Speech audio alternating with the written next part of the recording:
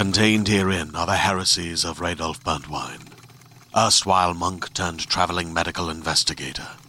Join me as I uncover the blasphemous truth of a plague-ridden world, that ours is not a loving God, and we are not its favored children. The heresies of Radolf Burntwine, coming January 2nd, wherever podcasts are available.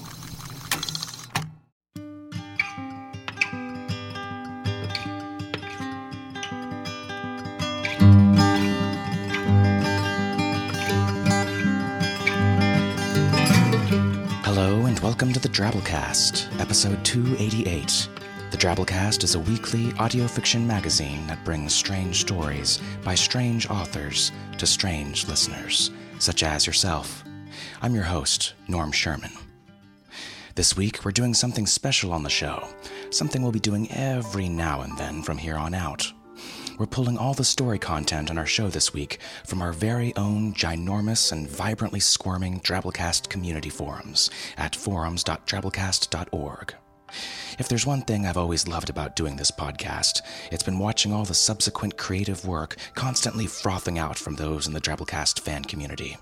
From 100-word drabbles to 100-character twabbles, all the way to full-on short stories, there's always a lot of writing, a lot of posting, and a lot of constructive, friendly critiquing going on in there from fellow writers, listeners, and creative minds.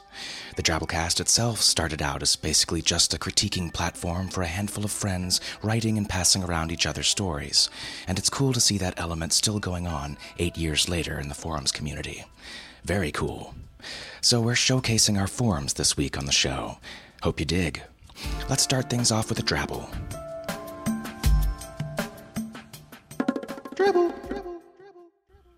Drabbles are stories exactly 100 words, an exercise in brevity and sharp, concise writing.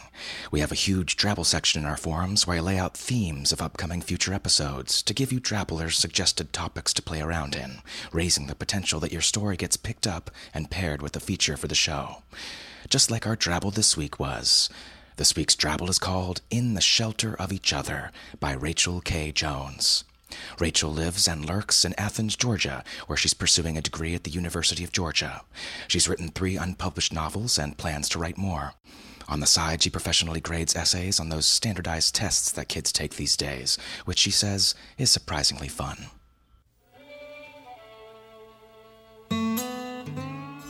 Wanda found a spider in the shower one morning. No surprise, it was an old house full of cracks, leaks, drafts, and squeaks, much like Wanda herself. "Let's get you out of the steam, little friend," said Wanda. She trapped it in a mason jar and freed it in the attic, where there were abundant insects to eat. That winter, the house somehow felt a little warmer.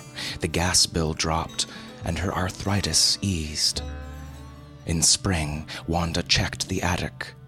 Her friend had been busy.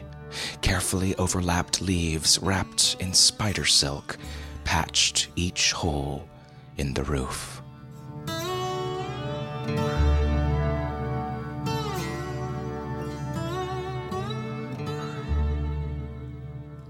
The Good Samaritan on this week's show, helping out complete strangers just 'cause. What's stranger than helping strangers?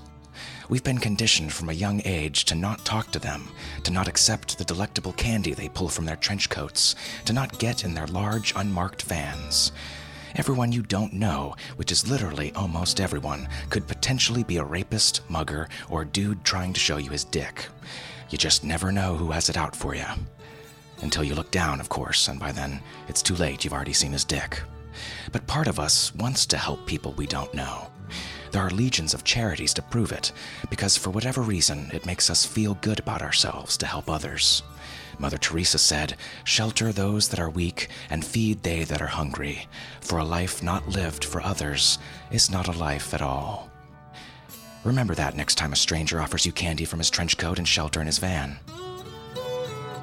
For this week's feature story, pulled directly from the short story section of our discussion forums, we bring you Bayou Witch by listener Caitlin Teeley. Caitlin spends most of her time in imaginary worlds, lucidly dreaming. She lives with her large family, including 3 cats, one of them polydactyl, and 12 chickens. Besides writing, she enjoys croqueting squids, making period-accurate and cosplay costumes, and bonding with llamas. This is her first professional sale. So without further ado, we bring you Bayou Witch by Caitlin Teeley.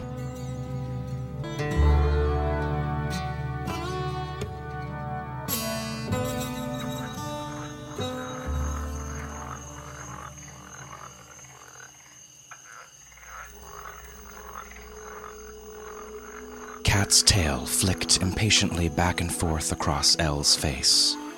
She resisted the urge to brush it away. Mud tugged at her feet, and putrid water soaked through her shoes.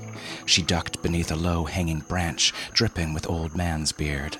It trailed over her shoulders, and evidently Cat, who dug his claws into her scalp in payback.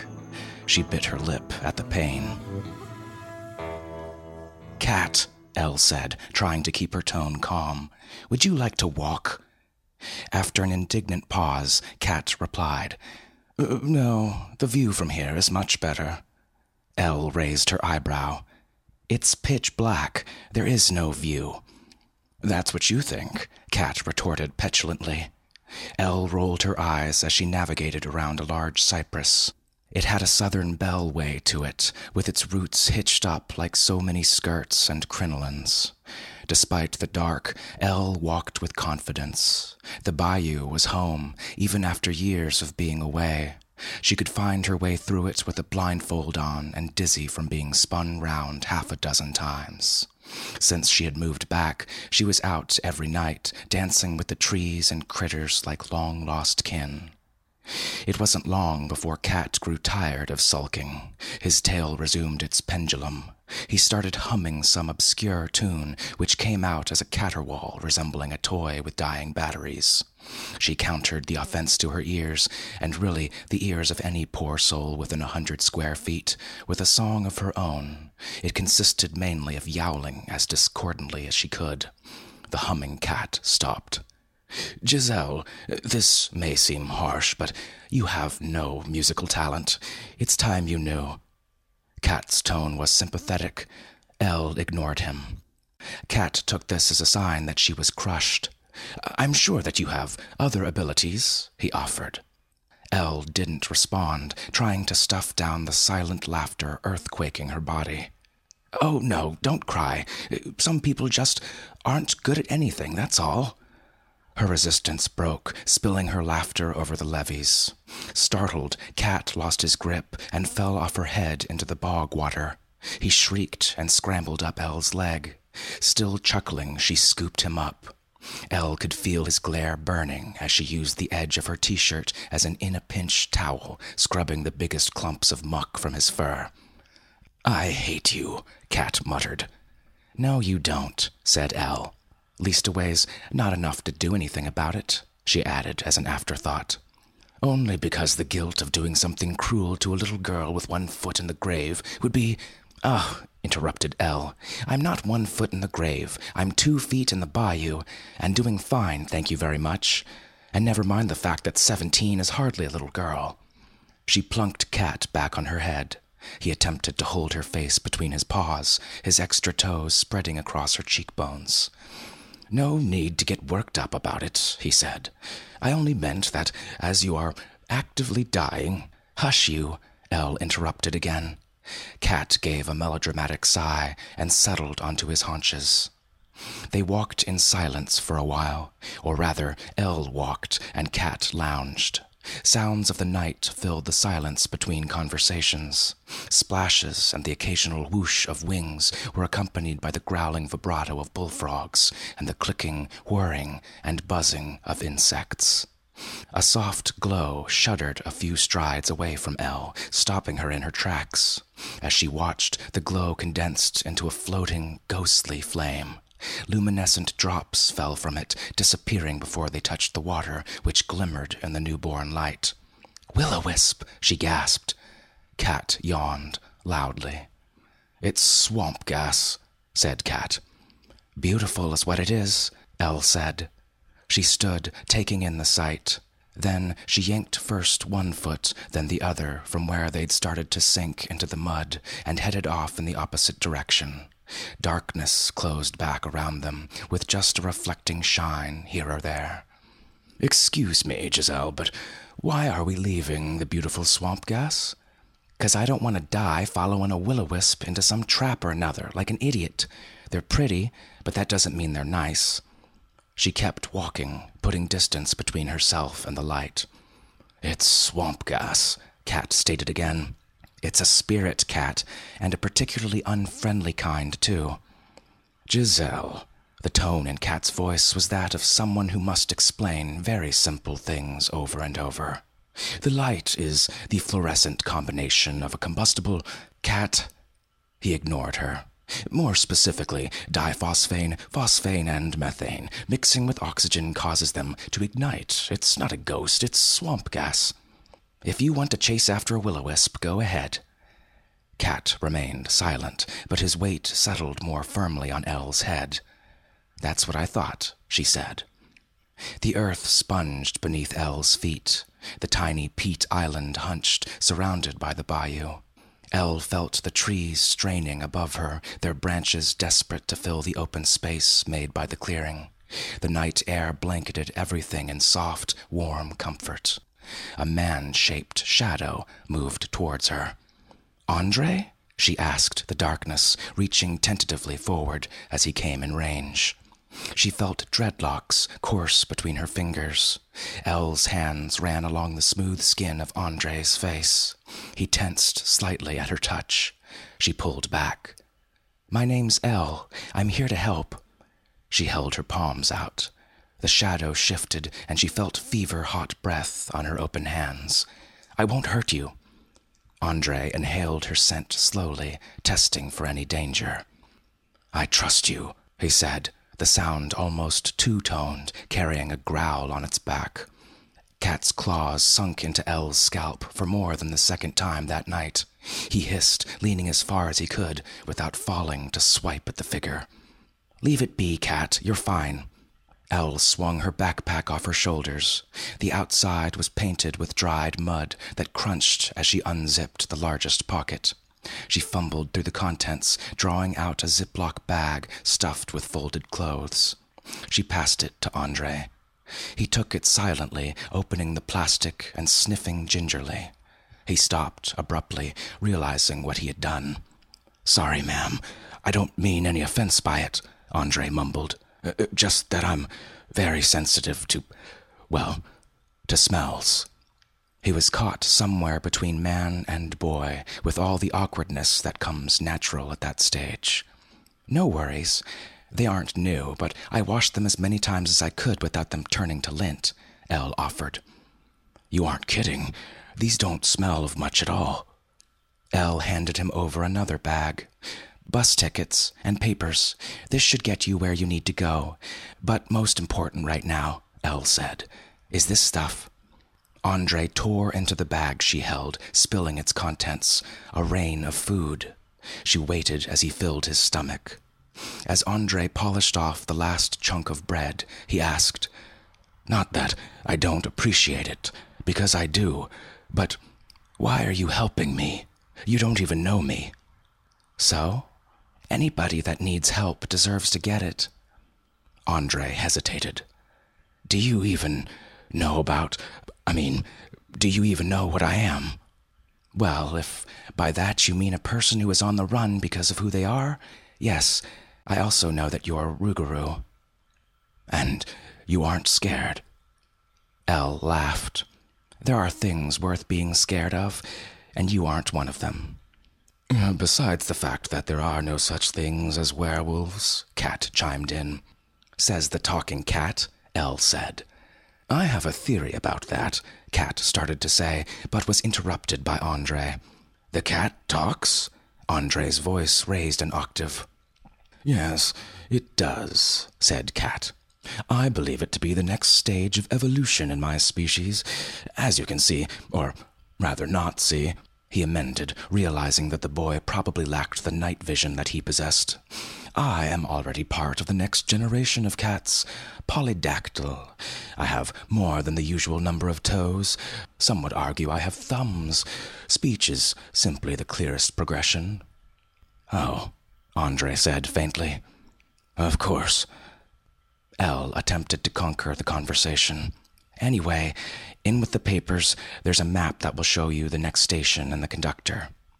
What, like the Underground Railroad? Actually, yes. I think some of the other conductors are descendants from the original railroad folk. Andre chewed on this. So, you and your talking cat are conductors on an underground railroad for werewolves? Don't exist, Cat interjected. But other than that, yes, Elle said. I have a theory about that, Cat repeated. Once he had a mind to say something, it took more than a subject change to stop him. You likely suffer from a condition known as clinical lycanthropy. I'm sure that you believe that you are a werewolf, or rougarou if you prefer, but it's simply a psychological disorder. Elle sighed. I'm not making this up. Andre's voice snared in his throat, more growl than words. What had been a warm night breeze was now choking hot. Of course you are, Cat soothed. You just don't know it. Andre laughed. Why would I put myself through this? Why would I want to be persecuted? My own mother won't be under the same roof as me. She thinks I'm a monster. Elle stretched her hand to where she guessed his shoulder was. He crushed her fingers between his talons, twisting her knuckles against each other painfully. No, Elle said. She took his wrist with her free hand and squeezed as she pulled her hand away. Andre drew back. I'm so sorry. I can't help it. I am the monster. Everyone thinks I am. No, said Elle. The only way you can be a monster is if you choose to do harm. And Cat, Elle prodded with her ribs, do you fancy a swim? 'Cause I don't have to carry you if you won't be nice. From the top of Elle's head came the sound of a small, broken garbage disposal. This was, of course, Cat clearing his throat. If I may suggest another theory? Yeah, said Andre. It is completely possible that your condition, and my own for that matter, is purely a construct. Giselle has a malignant brain tumor that realistically could trigger hallucinations. We could merely be a means of escape from her tragic reality. Ugh, said Elle. Giselle, I am not above repeating myself. You may have not accepted my theory the first 8 times I posed it, but minds can change. Cat patted Elle's head in an attempt to reassure her, less than successfully. You should get going, Andre. If you miss the bus, you'll have to wait a few hours for the next one. Thanks. The boy touched her arm. Thank you. Elle nodded, knowing that he would see the movement. Be safe. Yeah, talking cat? Andre asked. My name is Cat. Imagine how redundant it would be if I called you talking human. Anyway, if you come across a strange glow or a light, walk the other way. Will do, said Andre quizzically, and with that he set off. Before he was 5 paces away, he had disappeared completely into the blackness. That was nice of you, said Elle. I only mentioned it because there could be a risk of quicksand. Rotting organic material might cause... All right, Cat. Giselle, about what I said earlier. Yes? You really should consider that you're only perceiving me as talking due to the cancer spreading in your brain. Thank you, Cat. Somewhere in the roaring quiet, a boy was running away from his fears to face them in the day.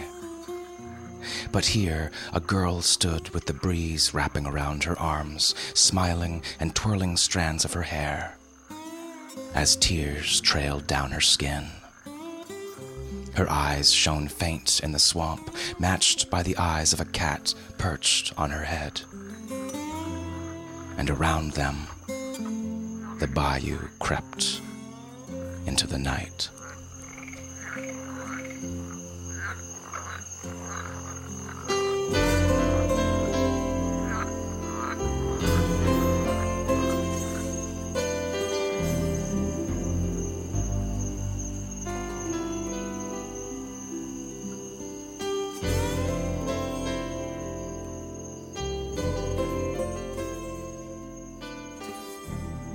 And that was our story. Werewolves, talking polydactyl cats, dark nighttime swamp ambiance. Some stories just have it all. Hope you enjoyed. If you did, consider hooking the Drabblecast up with some love. We may not be a werewolf on the run, but we do pay authors professional rates for their work, as well as lots of other costs, so your generous financial support is much appreciated. And we certainly appreciate this week's kick-ass donor of the week, Suzanne Early. Suzanne is Australian by birth, global nomad by design. She's a third culture missionary kid, voracious reader, serial non-finisher of university degrees, freelance proofreader, copy editor, currently job hunting in Papua New Guinea to allow her to be hands-on involved with the anti-domestic violence groups she works with online. So if you know of anything, hook a sister up. We love you, Suzanne. Thanks for the support. Be like Suzanne. Go to Drabblecast.org and connect with any of the support options on the right. We really appreciate it. All right, moving on to our 100-character story winner this week, Big Bad G, with this one here. Red, red everywhere. I let it enter my house. I dab a finger for a taste. Jam. The peanut butter has gone feral. I am afraid.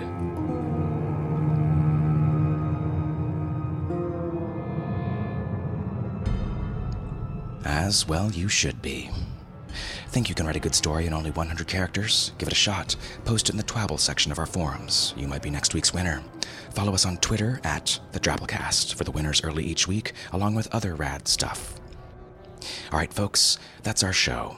Remember, the Drabblecast is produced with a Creative Commons Attribution Non-Commercial No Derivatives license, which means don't change it, don't sell it, but feel free to share it all you like. Write us a review on iTunes, blog about us, spread the weird. Special thanks to our awesome episode artist this week, Kelly Martinez. Check her out at craftypodes.com. Our show this week was brought to you by Managing Editor Nikki Drayden, Submissions Editor Nathan Lee, Art Director Bo Kyer, with additional help from Tom Baker, David Carvin, and David Steffen. We'll see you next week, weirdos. Until then, this is Norm Sherman, reminding you, I have a theory about that.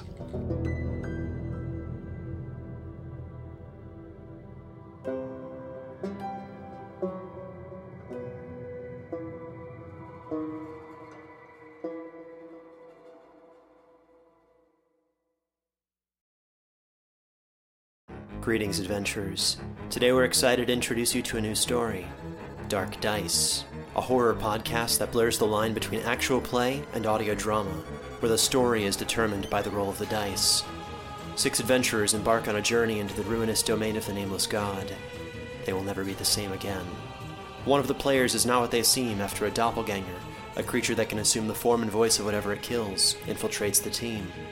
As the players are picked off and replaced one at a time, can they figure out who the monster is before it's too late?